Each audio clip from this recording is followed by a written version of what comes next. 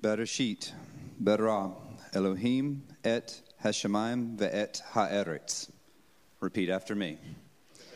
Bereshit bara Elohim et Hashem ve'et haaretz.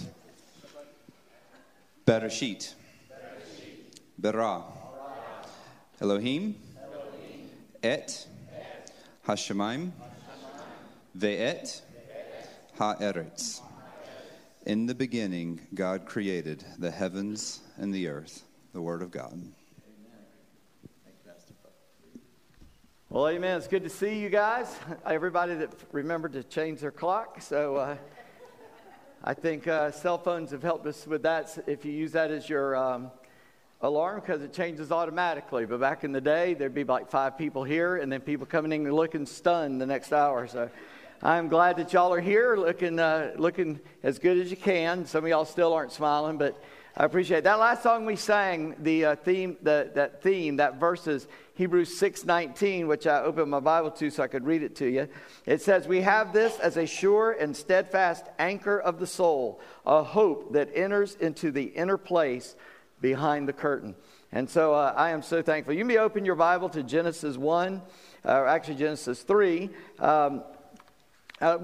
When last we met, everything was wonderful. We had a man and a woman without sin in a garden planted by God, without thorns, without problems, without sickness, without any of the things that causes trials to us these days.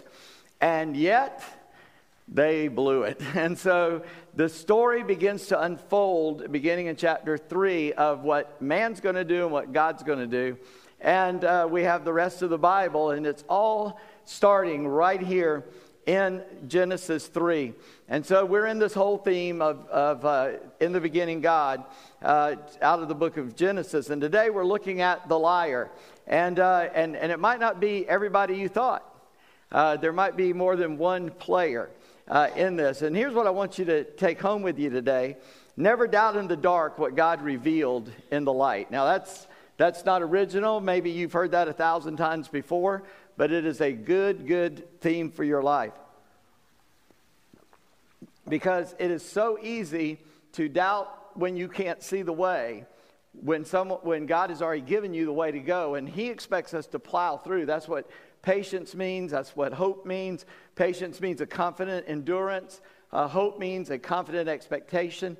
And so God gives us that. I just got to tell you my personal journey. I grew up going to church. Both Pastor Stephen and I will tell you, we were going to Baptist church 9 months before we were born. Just been there the whole time. And but as a teenager, I almost became a legalist. Now, if I say that word, you're probably wondering a couple of things. One is, why are you talking about a legalist in the garden here? And then secondly, you might be wondering, what is a legalist? So let me tell you, a legalist is one that says, this is the way you got to do it, and that's the only way. It's someone that is hyper-focused on the rules, and not the rules are bad or that we shouldn't have them, but they're hyper-focused on it. Another word for them that has been stolen is fundamentalist. Now, I am a fundamentalist. I believe in the fundamentals of the faith, but I'm not a fundamentalist. And here's the difference. A fundamentalist has no fun, a lot of damn, and very little mental. All right? But I'm a fundamentalist. I believe in the basics of the Bible and what God has said. But a legalist is someone that will add layer upon layer upon layer. The hierarchy Jews were like that. Between the Old Testament and the New Testament, they wrote a book of rules about how to keep the 10 Commandments. God was pretty clear. He said it succinctly in 10 Commandments. They were like Congress. It takes them 1,000 pages to explain one sentence, okay? So they have this huge book, like you can't walk this far on the Sabbath or whatever. And as a teenager, I almost became one of those guys, one of those just hyper-focused on rules. And thankfully, I realized that a friend of mine helped get me out of that. A faithful friend helped me, and I returned.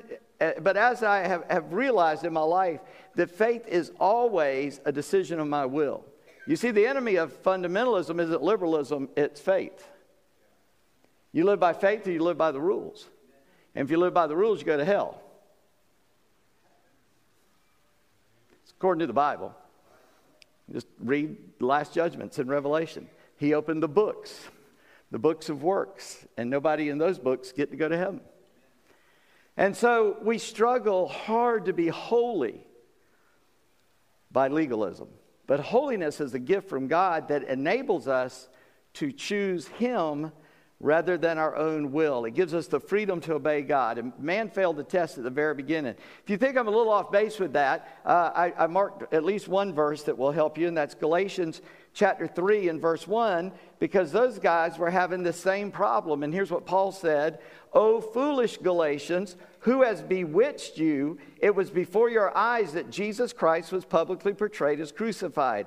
Let me ask you this: did you receive the Spirit by the works of the law, or by hearing with faith? Are you so foolish? Having begun by the Spirit, are you now being perfected by the flesh? Did you suffer so many things in vain, if indeed it was in vain? Does he who supplies the Spirit to you and works miracles among you do so by the works of the law, or by hearing with faith?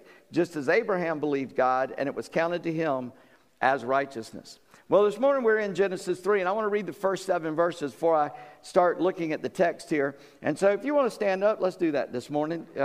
Got a shorter passage.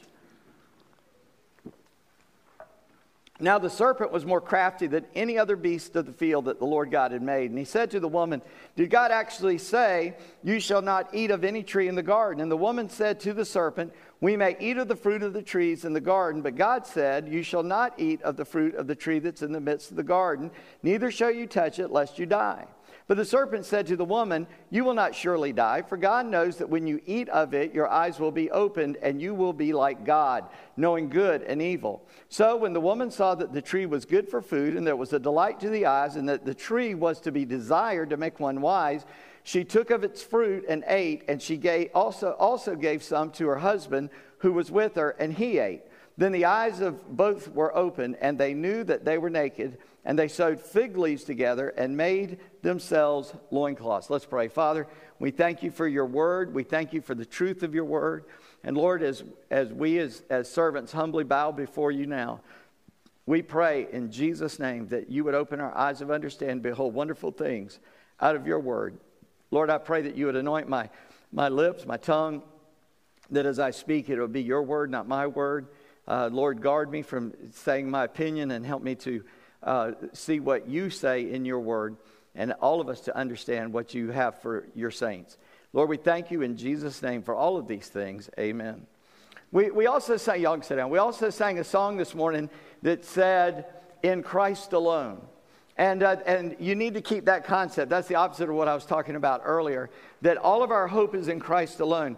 Well, here we see the origin of doubt. Doubt is what allows this other stuff to come in. You wouldn't be a legalist if you really trusted God. Just to put it in a quick sentence. And here it says, "Now the serpent was more crafty than any other beast of the field that the Lord God had made." A lot of people have wondered, what did that serpent look like back then? And we're not entirely sure. I have my personal beliefs, but it's just a thought. It's an idea. I have no way to prove it, so I'm not even going to say it. But obviously the serpent was different than what we think of as a snake or serpent today, because God changed it, altered its form. But the Bible does state something here that we have to take just on its face value as absolute truth. Out of all the things God made, the serpent was the craftiest. Now, that doesn't mean he went to Hobby Lobby a lot and knew how to make stuff.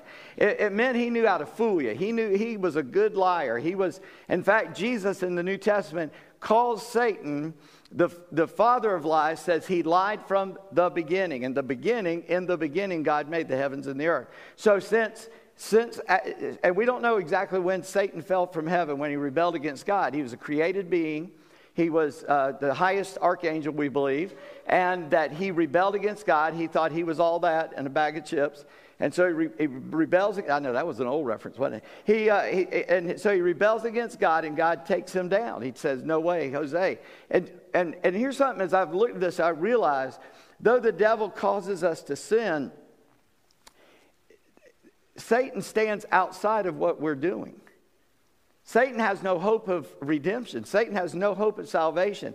And what I'm getting at is that we think of Satan as ruling hell and all of that. No, hell is his final destination, the lake of fire. He doesn't rule hell. God owns hell, and hell don't rent. that is where he's going to be punished. Where is Satan? We see it in Job. We see it in Peter. He's a roaring lion going up and down throughout the whole earth looking for someone to devour. He's a devourer. He's a evil. He's a father of lies. And he invades the serpent's body. Now, the Bible doesn't say that in Genesis 3. We say it so casually, but when you study it, you go, well, where does it say that? It says the serpent talked to her. And that's very true. But when Jesus referenced in the beginning Satan was a liar, because in the beginning refers to the Garden of Eden in this event, that we understand Jesus was saying Satan was in the serpent. And so the context helps us to understand that. But he was cunning. He was the most cunning animal that God had made. And he is possessed by Satan. But he lays a groundwork of doubt. And I want you to catch this. Here is the origin of doubt. And it's in verse 1 still. He said to the woman, did God actually say, you shall not eat of any tree in the garden? Notice what Satan does. He asked for a reaffirmation of the truth, but he couched it in terms that God did not say. God said you can eat of any tree of the garden except one. He said, did God really say you couldn't eat of any of the trees? He's making Eve go on the defensive and explain. At that point, she should have said, get out of here. What business is that of yours?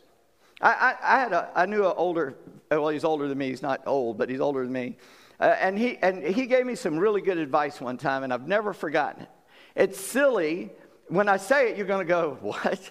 But you think about it, you'll get it. He told me that your trash can at your desk being full is not a problem until somebody walks in and says, why is your trash can full? Now it's a problem. Now, let me tell you, our pastor's council thinks that way. They say, let's answer questions before people even know to ask them. And so that's what we try to do. We try to figure it out before we ever start talking about it. Because if you ask us a question, we go, I don't know. Then we're going to look dumb, right? Well, I look dumb a lot. But anyhow, that is a smart way to think. But that opposite of what I'm saying, on our side, we ought to be cautious. But on the devil's side, he uses that technique all the time. He comes, oh, God, did God really say that? Did he really try to hold that back from you? And he says, did God actually say you shall not eat of any tree in the garden? And so we see the fuel of doubt is Eve's response because Eve explained it. Now, it seems to me this is more of a problem with ladies than men, but I'm not sure that's true. But what I'm about to say is that many times we try to explain ourselves or things when we don't have to. Now, I'm a Southerner, and of course people in Virginia are Southerners. I come from a little further south than you guys do. And one thing is we just don't want to offend anybody. Somebody asked, why are Southerners so friendly? Well, it's because down there we didn't have air conditioning, so we had to, and it was really hot, so we had to sit on the front porch, and we couldn't pretend we weren't home if you came by. So we had to learn how to be friendly, you know. If you're a little further north, it's not as hot. You can go inside at night. Well, they'd just be sitting on the porch, and they'd come by, hey, how you doing? Oh, we're good. And you would never want to offend somebody. So well, if I have to turn them down to going to that event they invited me to, what can we tell them? Because I just don't want to go, but we can't say that. We can't just say, I'm sorry, I can't attend. We got to say, oh, well, you know, this thing is going on. And we try to explain ourselves, right? And that's more out of my culture than yours maybe, but Eve starts explaining. Why she got to tell the snake anything? It didn't have anything to do with that serpent. Not a thing. So what business is that of yours, man? That's all she had to say. Or she just had to say, nope, you're wrong. She should not have engaged the serpent to start with. But then, because she's on the defensive, and to me she's trying to explain it, she goes past it. And this is where the legalism comes in. Notice what she says. And the woman said to the serpent in verse 2, we may eat of the fruit of the trees in the garden, but God said, you shall not eat of the fruit of the tree that is in the midst of the garden, neither shall you touch it. It is not recorded that God ever said that. God never told him not to touch it. He told him not to eat it. Now, I believe touching it is because you're lured to it and you know, ooh, I want to do everything except eat it. You know, I want to touch it and see it and what is it like and all that. And that's the lure of sin to us still today. But God never told her not to touch it. Now, this is where how people become legalists. Because I want you to understand something. God gave us 10 commandments and we couldn't keep those.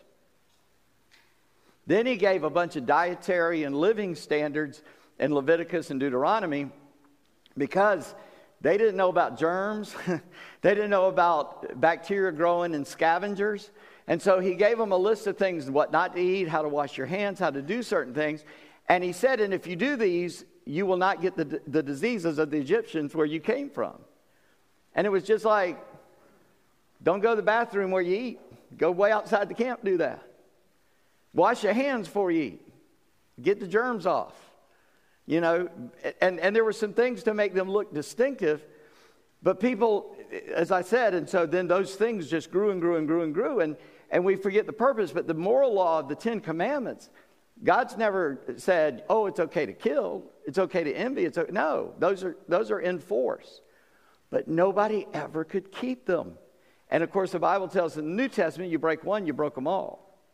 So even if you say, well, I kept 9 of them, that's not good enough. That's still short of God's perfect standard. But God said if you broke one, you break them all. So Eve decides to add to God's word, and that's what legalism does. It adds to God's word. It's not enough to come to church. You got to dress a certain way when you come to church. It's not enough to be a Christian. You can't even touch people that aren't Christians.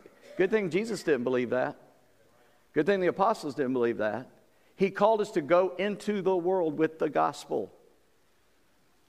In fact, we've been, well, I'm not going to go there. Our job is to go and tell people about Christ, and Eve exaggerates the point. I became a student of this when I realized that I almost fell into it, because, I was bad. And I guess I just kind of think that way sometimes anyway. And it still creeps in. And I wonder, and so I just watch that sometimes. And what I noticed is so many times, people that fell into that and really got into it, and they realized they couldn't be perfect in themselves, they didn't go, wait a minute, this thing I'm trying to do is wrong. They just gave up on everything. And they just go, 180 phase out of what they were doing and go crazy. Why? Well, if I can't keep the rules, what's the point in trying? And these poor people have been deceived by Satan and believing that's Christianity, and it's not. And so they say, well, if I can't be a Christian, I must not be a Christian, and they go crazy the other direction. Eve exaggerated and added to God's word. We should never do that. In fact, if somebody comes to me and says, I think we ought to, or I think we ought not to, I say, BCV, book, chapter, verse, show me that. And if you can show it to me, man, I will cheerlead you right on. But if you can't make a case out of the scripture, don't bother. Because God does not want us, he says in Revelation, do not add to my word. Do not take away from my word. Right? God's word is sufficient, and we need to follow it. Our tendency is to go past it and want to add to it.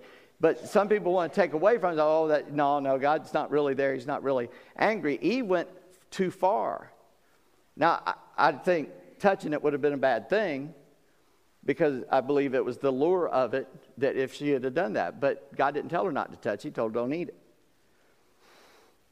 But then we see the sealing of the doubt in verse 4. And the serpent said to the woman, you shall not surely die. He's got her questioning enough that now he can lie to her and she'll buy the lie. Satan first created doubt by asking the question, let Eve fall into the trap by explaining herself, and then he closed the trap with a lie that would fly, you will not die. Now, here's the further what Satan said. For God knows that when you eat of it, your eyes will be open and you'll be like God, knowing good and evil. What Satan did there was give her a motivation for God, and it's a false motivation. God didn't tell them why not to do it. He just told them not to do it. They had no clue why he told them not to do it. He did not explain himself. He says, don't eat that. Eat everything else. Don't eat that. And believe me, they weren't hungry. They had plenty. But when she added that stipulation, he knew he had her. He had her doubting what God had said. He had her thinking past what God had commanded. And so when the woman saw, and it goes on and explains, you see, when we're in doubt, a choice must be made. I sometimes, trying to help people understand this, I like to draw this picture in like 5 frames, like a comic strip. I can only draw stick figures, but you just have to imagine with me. A guy gets up out of repentance. Man, he has this sin and he's gotten rid of it. He gets up out of repentance and man, he goes trucking. He's like, man, I'm great with God again. And about the 3rd panel, doubt comes in and questions arise. And so he begins to look, and that would be temptation. He looks at that temptation, and in the last panel of the cartoon, he falls back into a sin. And the question I ask people when I show them that is, when did he fail? And some people say when he fell in. Some people say when he was tempted. No, he failed when he was free to build himself up in his most holy faith. That's where we fail. We don't fail when, man, if you're tempted, you're going down. It's very doubtful if you're ever tempted that you're not going to sin. And so you have to avoid temptation, what the Bible says. You do need to avoid temptation. But while you are free, while you are confessed up and walking with God, man, dive into the Word. Let God's Word fill you. Psalm 119 says, how shall a young man cleanse his way? By taking heed thereof, according to your Word. Your Word have I hid in my heart, that I might not sin against God. And we have to fill ourselves with God's Word. Adam and Eve had God was meeting with them every day. So I don't know what God had said, because God doesn't tell us what he had told them. But they didn't have a whole lot of rules to keep. Don't eat of that tree. And other than that, they're getting to know the heart of God. And Satan casts doubt on the motives of God. He says, he just don't want you to be like him. And if you eat that fruit, you'll be like him. And the Bible doesn't deny that. The Bible says they did know good and evil after they ate it. And God knows good from evil.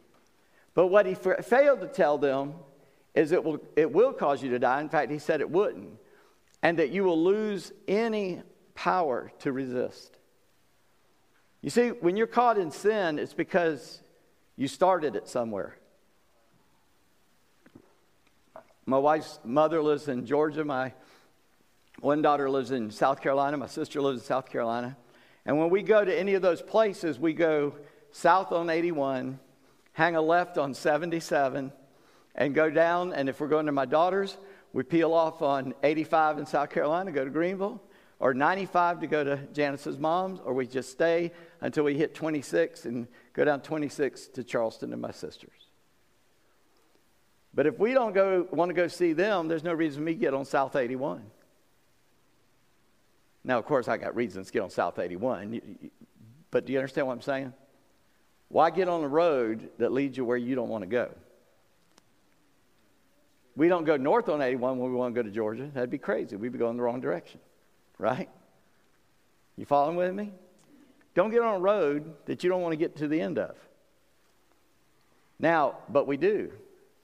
But until you come back to that and realize that you are the originator of that sin in your life, that thing that has now caught you as a slave, is because you submitted yourself to it once. There was a time in your life when you could have resisted, and now the more you engage, the more you lose that power. God has to restore that to you. He has to help you get rid of that. And it's a difficult thing to come out of that sin and back into the living the life for God. But a choice has to be made. But never question God's intention. God never has evil intention for you. All the things we have in our life, James 1, comes, the great gifts we have come from the Father of light, in whom there's no variableness nor shadow of turning. He loved you so much, he came and died on a cross for you. God's not trying to get you to hell, he's trying to get you to heaven. God's not out to get you, he's out to save you. I'm not a good swimmer. And when I was a young man and a pastor, I did a Christian camp. I was the camp pastor for a week. And it was our local Baptist Association owned this plantation, and it was a retreat center. And so they were doing life-saving teaching to the counselors. And they needed a drowning dummy. And I said, that's me. That's what I can do in water real easily. So I got in the deep water. But I learned something. Listen, if you're drowning, you don't want me to try to save you, because I may be able to save you, but I'm going to drown in the attempt. But here's what they were teaching them. They said, when you go to save somebody, many times they will fight you. And so they asked me, fight them really good. So, all right, so I'd drown them and stuff, And they said, when somebody will not accept that help, push them away, back off, and let them drown. Then pull them out and resuscitate them. Just a hint, if you're ever drowning and somebody grabs you, don't fight them, because that's what they're going to do. Because it's easier to drag a limp body in than it is somebody fighting them all the time. And I started thinking about that God comes to save us, and the more we fight him, the more we drown. We have to just let go, surrender, and submit to God. When we find ourselves tempted, when we find ourselves in sin, and say, God, I got myself in deep water and I cannot swim here. Thank you for coming out to save me, and let him drag you back to the shallows and get you out on solid rock again. Never doubt his intentions. God is there to save you, and he will save you. But I want you to notice something. We see this sin in 3 parts. And it's not outlined here. It's outlined here, but it's not spoken of the same way here. This temptation is the same one Jesus went through in the garden. And in fact, it's also mentioned in the book of 1 John. Sin in 3 parts. Look what he says. So when the woman saw that the tree was good for food, that it was good for food, that it was a delight to the eyes, and that the tree was to be desired to make one wise.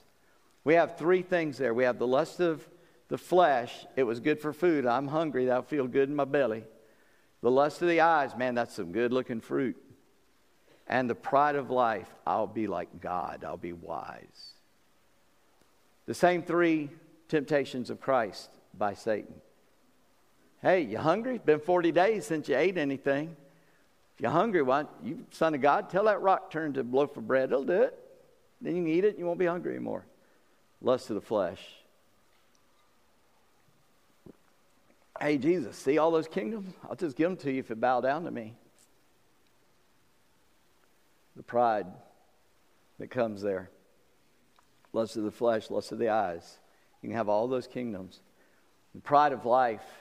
Hey, just jump off this high spot when the angels catch you, because they ain't going to let you hit the ground hard. And you come floating down, everybody know you're the king, and they'll worship you.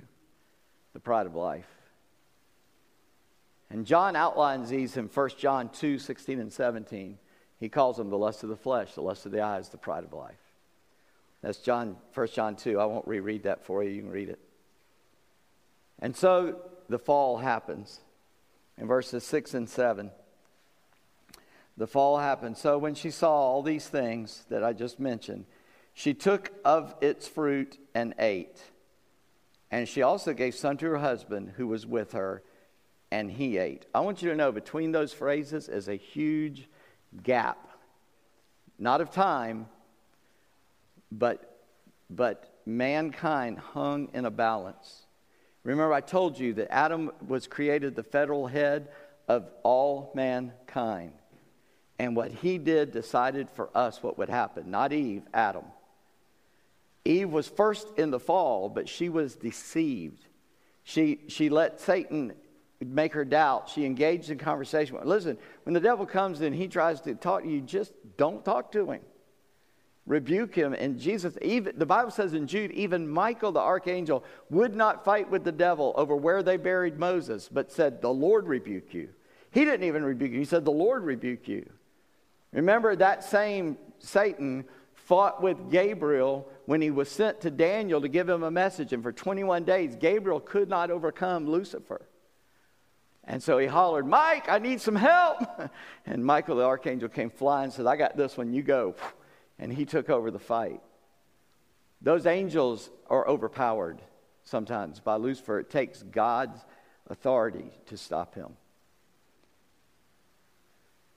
And Eve ate, but she was deceived. She was fooled. I believe if Adam right in that moment had said, no, we are not doing this, that God would have honored that and everything would have been okay. But notice the man was with her. Here's the question, not why didn't Adam do something there? Why didn't he do something when the serpent first started talking? Why didn't he rise up, put on his big boy britches, cowboy up, whatever you want to say, and say, get out of here. No, God told us not to do it. We're not doing it. But Adam passively let Satan and Eve argue. And then after she ate it, I don't know what Adam was thinking. I can't assign a motive to him either because the Bible doesn't give it to us. Other than she ate it. Maybe he looked at her and said, whoa, you didn't drop dead. I thought you were going to die. I thought God would make me a new one, you know. Maybe he thought, well, I don't want to make her angry. I'll eat it with her. Who knows? But there was something there. And Adam took it and ate it. And boom, they both died. But they're looking at each other and nobody dropped dead. They've never seen death. They don't know what death really means. But in that moment, their soul died. They were separated from God. And God is going to have to pay a sacrifice for them to be restored. That's next week. We'll look at how that promise comes about. But look what happens. We know that they were altered in that moment because verse 7 says, then the eyes of both were opened. They knew they were naked, and they sewed fig leaves together and made themselves loincloths.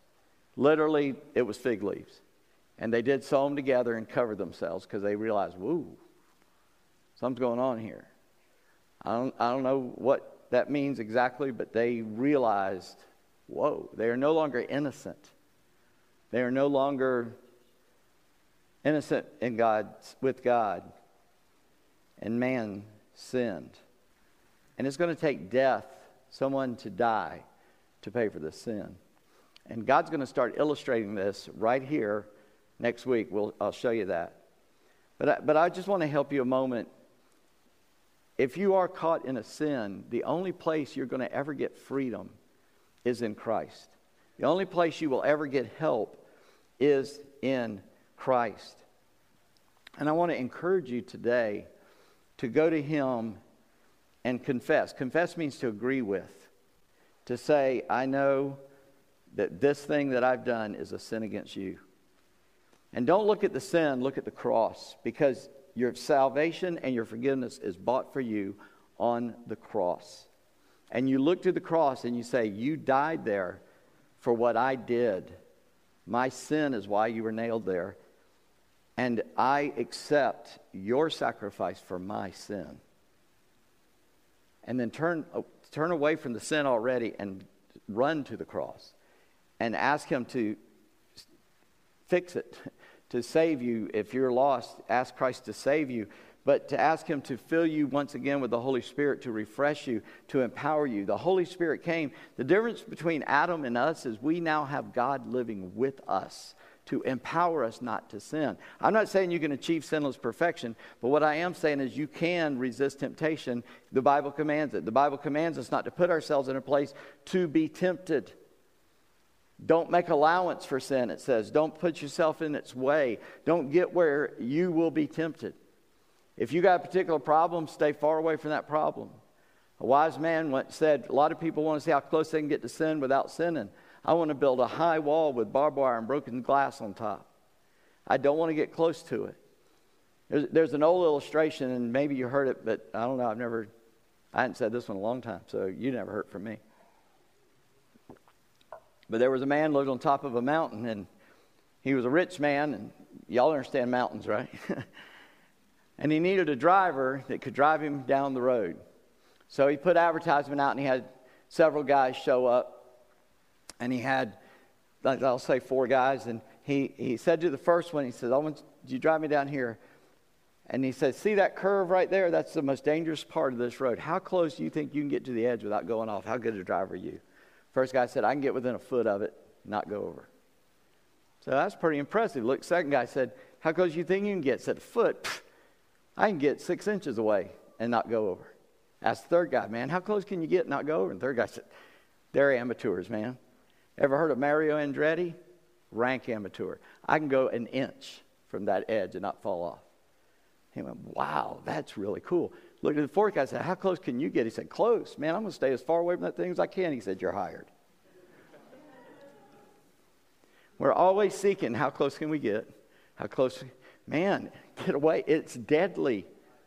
It kills your soul. It separates you from God. Stay away. And God has given the Holy Spirit to those who are saved that we might have the power, the strength to say no. But our holiness, our righteousness is not in us keeping the law. Our righteousness is we are clothed in His righteousness alone. We sang about it. The Bible teaches that.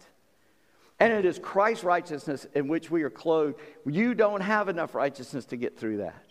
So quit struggling and release that to God and say to Him, I need your help, and He will empower you. And listen, God's got other tools to help you, like Christian brothers and sisters who won't condemn you, but will help you and walk you through it. and help you to stay out of it.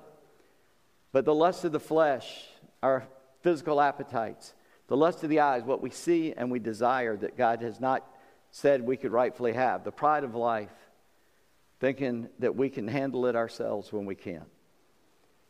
So what can you do? Well, first of all, I'd ask you one of the most obvious questions. Where are you reading in God's Word right now? Where are you just going through systematically reading God's Word to get to know Him, to understand what He's telling you and teaching you? If you don't have a place, I would encourage you to pick a book. Pick a book and read through it. Get a notebook. Write notes about it. Ask yourself questions. Ask questions that maybe you can't answer and find the answers, or ask somebody where you can find the answers, or ask somebody to help you with the answers. And get into God's Word so that you can fill your heart and your soul and your mind with what God says. And then never debate whether to believe God or a liar. I mean, it's just that simple. I'm telling you, I've got that personality where I want to answer the question. I want to win the argument. I will argue till I'm blue in the face because I just want to win the argument. But don't get off the stool in a ring with a champion. I would have never, even today, I would not get in a ring with Mike Tyson. I mean, I know it's been a long time since he could do anything. I hope he's still alive. I don't even know if he's alive. I'm sure he is. I can guarantee that boy still tear me up. So why would you enter into a discussion, a fight with the devil when you know he can whoop you? Do what Michael did. Back off, say, the Lord rebuke you. I don't want to mess with you. Go away. In Jesus' name, leave me alone. Don't let him draw you in, because he's the father of lies. He's a liar from the beginning, and he comes to seek, kill, and destroy. Now, there are those that have doubts that need answering. I understand that. But no doubt is answered till you have, fully answered till you have faith in Christ. And that's when the answers really come. And then thirdly, know that Jesus is our victory over sin. I've already kind of said that, but I want to say it very clearly. I want to read you a verse in 1 John 5:5. It says this. In verse 4, for everyone who's been born of God overcomes the world, and this is the victory that overcomes the world, our faith. Who is it that overcomes the world except the one who believes that Jesus is the Son of God? And so know that Jesus is your victory.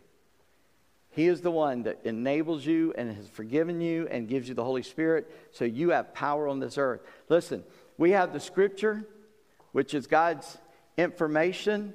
This is the light in the dark, but we also have a personal presence in the dark. The Holy Spirit is with us. We live in a darkened world. Amen? You agree with that? We live in a darkened world. And we see it growing darker every day because the end is getting nearer and nearer. You need God's light and God's presence to overcome. And Eve forgot both. God was going to show up in a few hours. He came every afternoon. Said, I tell you what, why don't you ask him what he said? But she didn't. And Adam didn't either. And Adam fell and he broke God's law. And all of us have been born into sin since then, and we need a Savior.